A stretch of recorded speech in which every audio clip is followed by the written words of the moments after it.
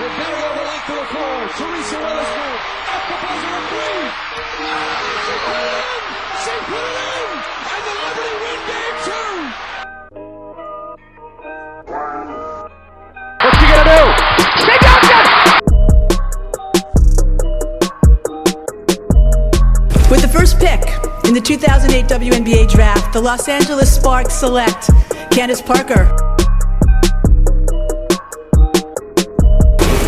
With the first pick in the 2011 WNBA draft, the Minnesota Lynx select Maya Moore from the University of Connecticut. Gray rumbles in, fading away. No, Agumake denied. Another chance. It's good. Nneka Agumake puts it home with 3.1 to go.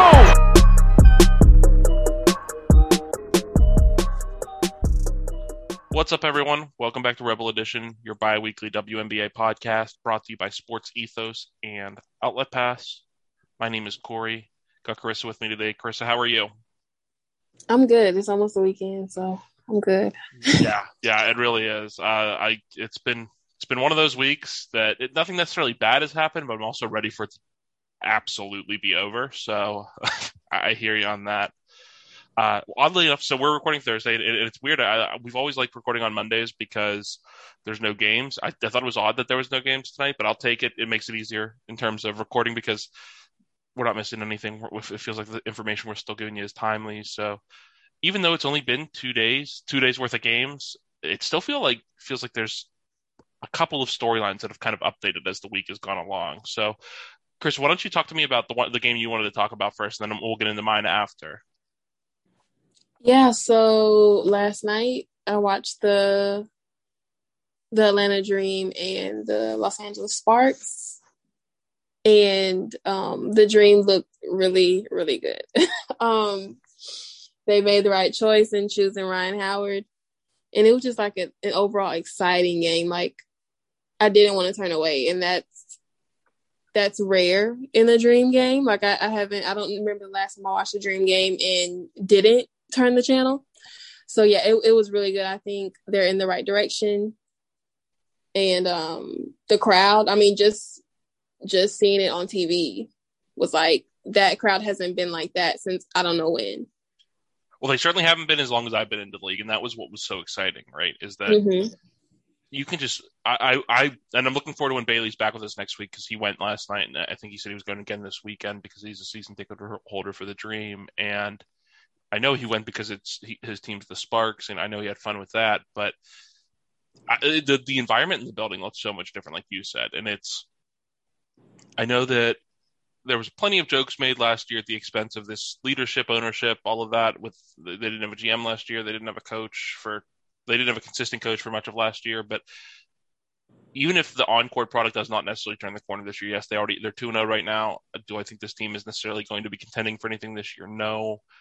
But they just, not just Ryan, though Ryan is fantastic, but the organization just carries itself so much differently. And that's awesome. Like, that's all we would want for these teams that are at the bottom. And I feel a similar way about Indy as well, that even if you're going to be bad, you don't act like you're bad. This team plays so seriously, so tough. They're a really fun team to watch, and I never felt that way at all last year. Yeah, at all. And it's like, that's what I've been wanting, because the city of Atlanta wants to get behind teams. Yep. And it was just hard when, we had different stuff going on off the court, and then as well as on the court, it wasn't a great product. So of course the city can't get behind that, but it was a great showing last night, and I hope they keep it up. And Ryan's the truth, like you said. Like, you can already tell that. I still love Shakira. I'm gonna ride that my preseason bet of Rookie of the Year, but through 2 games, Ryan Howard is making me look dumb. And I thought she was gonna be great, but I didn't think it'd be this great this quick. Yeah. 21-8 assist, a steal, and a block. Like, that's like veteran level stuff already. Like, I'm just so impressed by what she hit 5 threes. It's just, she looks so comfortable already. And it's very tough for a rookie to come in and look like they're already like the face of the franchise, like from day one. That's Ryan Howard. She is the face of this franchise. And it's a ton of fun to watch. Is there anything? Are you surprised necessarily that Ari McDonald's still coming along? I don't want a little bit slowly, more slowly than expected. Are you surprised by that, or do you think this is going to take some growing pains, especially with? I mean, you bring in a couple of veterans that are going to be in the starting lineup too. So kind of, I feel like they're still kind of finding their way in that regard. Do you agree?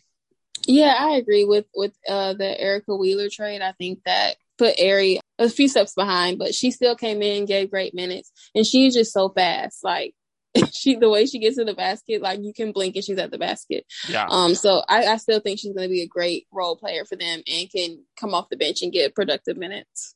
Yeah, no, I'm excited. I like that not that we've seen a lot yet, but I like that they brought in Beatrice Mompriere. I know she only got 2 minutes last night.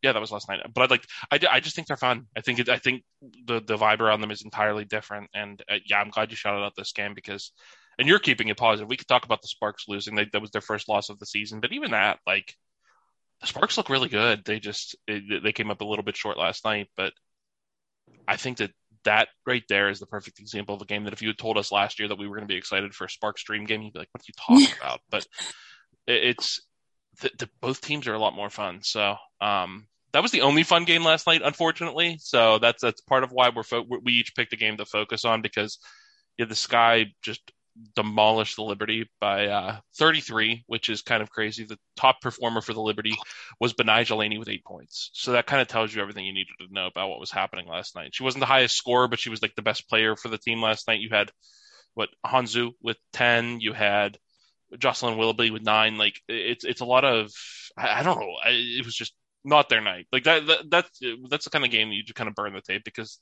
just nothing went right for them. Definitely a nice win for your Sky squad, but nothing too crazy happened there. And yeah, I gotta go back and watch it. I heard they were clicking. Yeah, anytime you can hold a team to 50 points is kind of crazy. The Liberty had 17 points in the first half. That's wow. Again, that's what I mean. Like, it's, if you're a fan of this guy, you go back and watch because like this is everything I want to see. But if you're trying to take something away from it for the greater outlook for the season, you're not really going to get much there. And then the Mercury stomped the Storm. The Mercury had Diamond DeShields back, so it was Diamond's first action as a member of the Mercury, and they looked a lot more comfortable than they did in game one. I know that after the first game, everyone was kind of hyping up the Storm, and I was starting to like reconsider what my preseason predictions were. Joel Lloyd still looked good last night with 26 points, but the Mercury looked more like the team that I was expecting them to. And funny enough, that comes with, Diamond DeShields and Bree Turner in the lineup. So definitely something to keep an eye on there is just them continuing to learn each other. But the game that I wanted to talk about actually was from the day before on Tuesday when the Mystics faced the Aces. You were coming into that game with, the Aces were the talk of the league with their new revamped offense, and they got out to an actual, they were up 13 after the first quarter, 13 at the half. So it looked like they were going to kind of roll to another win, and then the Mystics outscored them 24-7 in the third, and it was just like something flipped in the game, and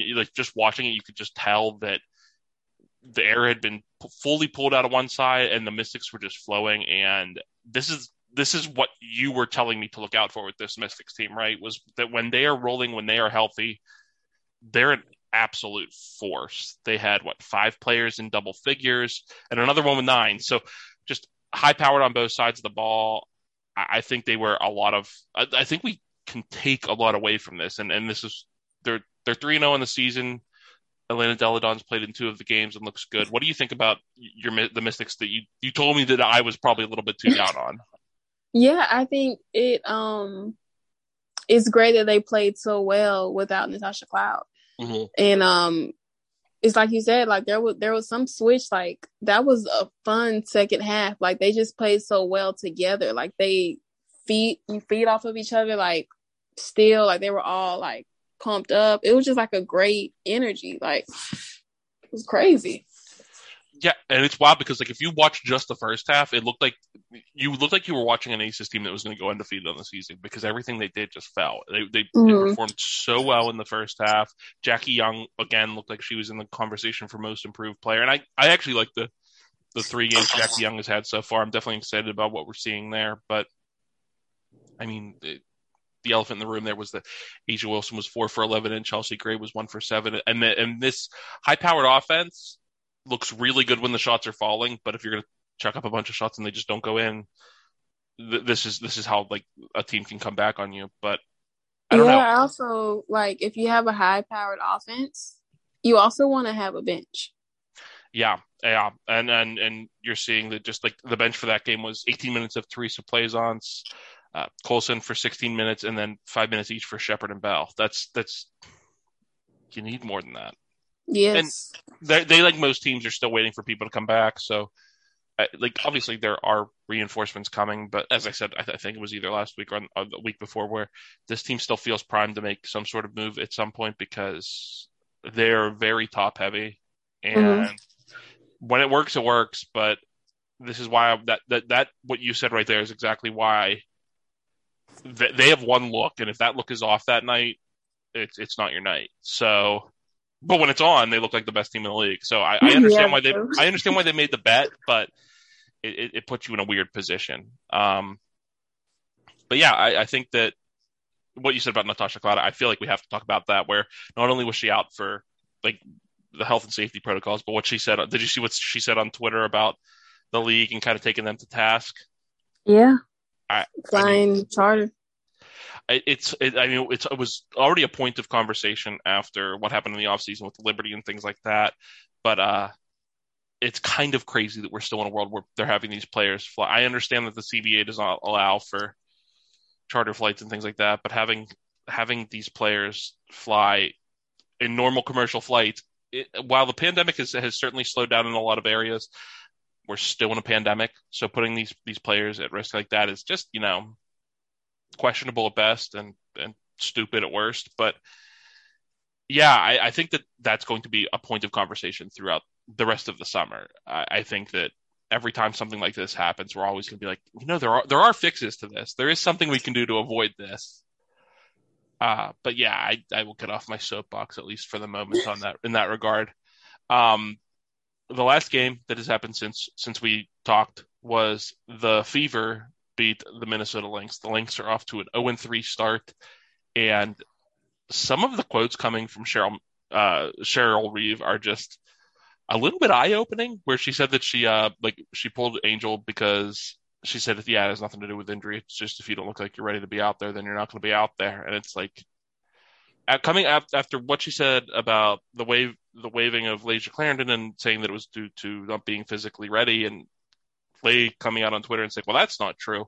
It's been a weird couple weeks for the Minnesota Lynx, and also waving Crystal Dangerfield, who actually got a little bit of a revenge game against her former team. I know you said you didn't get a chance to catch this game, but what do you make of what's going on with Minnesota? From what I've seen, Angel isn't ready to be out there. She doesn't look like Angel, and that's fair because she did come off of another ACL. But that team as a whole, like, I don't know what it is, and it's not right to have Sylvia Fowles go out like this.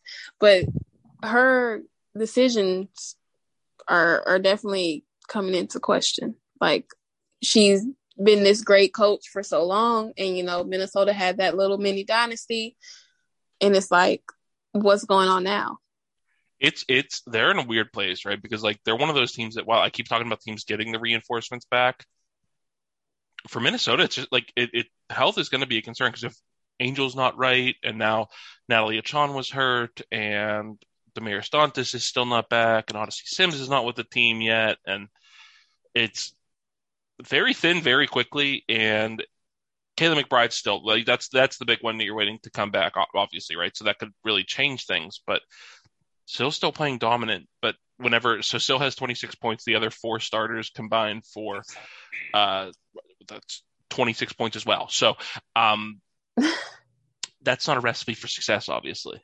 It's not. And also, even when Kayla McBride gets back, she's not going to be able – she's not a carrier of a team. No, she's a great complementary player, but I don't know.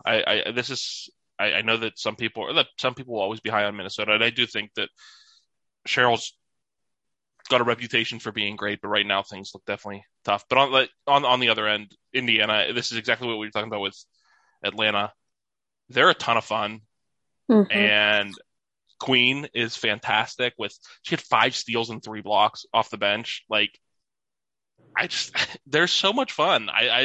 You wouldn't think that they look so much more coherent than you would think for a team that plays this many rookies. You wouldn't think that there would be some sort of like system in place, but I was calling for Stanley's job before the season, and so I'm starting to feel a little bit bad about that because even though, like I said, I don't think they'll win very many games, they look so much better than they did a year ago. So, yeah, I think the difference is they are fun to watch, but they also look like they're having fun. They look like they like playing with each other. And I think the past few seasons, they didn't look like that. Yeah. They were frustrated with anytime somebody turned the ball over, that somebody would like roll their eyes, like whatever. It like the chemistry was just off, but they look like a completely different team. And maybe it took rookies coming in with no experience to just have fun. Yeah, no, I agree. Kelsey Mitchell looked fantastic. 26 points on 16 shots. She's an absolute problem. And it's starting to make me realize that, you know what, maybe this group could work. Maybe she does not have to be moved. Maybe if this team is already going to be more fun and playing well together, because I was convinced that she wasn't going to fit there because she's ready to play now. And I don't think that Indiana's ready to be at that high level yet. But if they're already looking like they could be competitive sooner rather than later, maybe this is a situation that fits, but definitely sooner than Dallas. Well, there it is. I agree with that. I had a couple people say something about, well, you can't just redact them. You have to talk about just how truly bad they are. So I may lift the redaction coming next week. We may figure something out.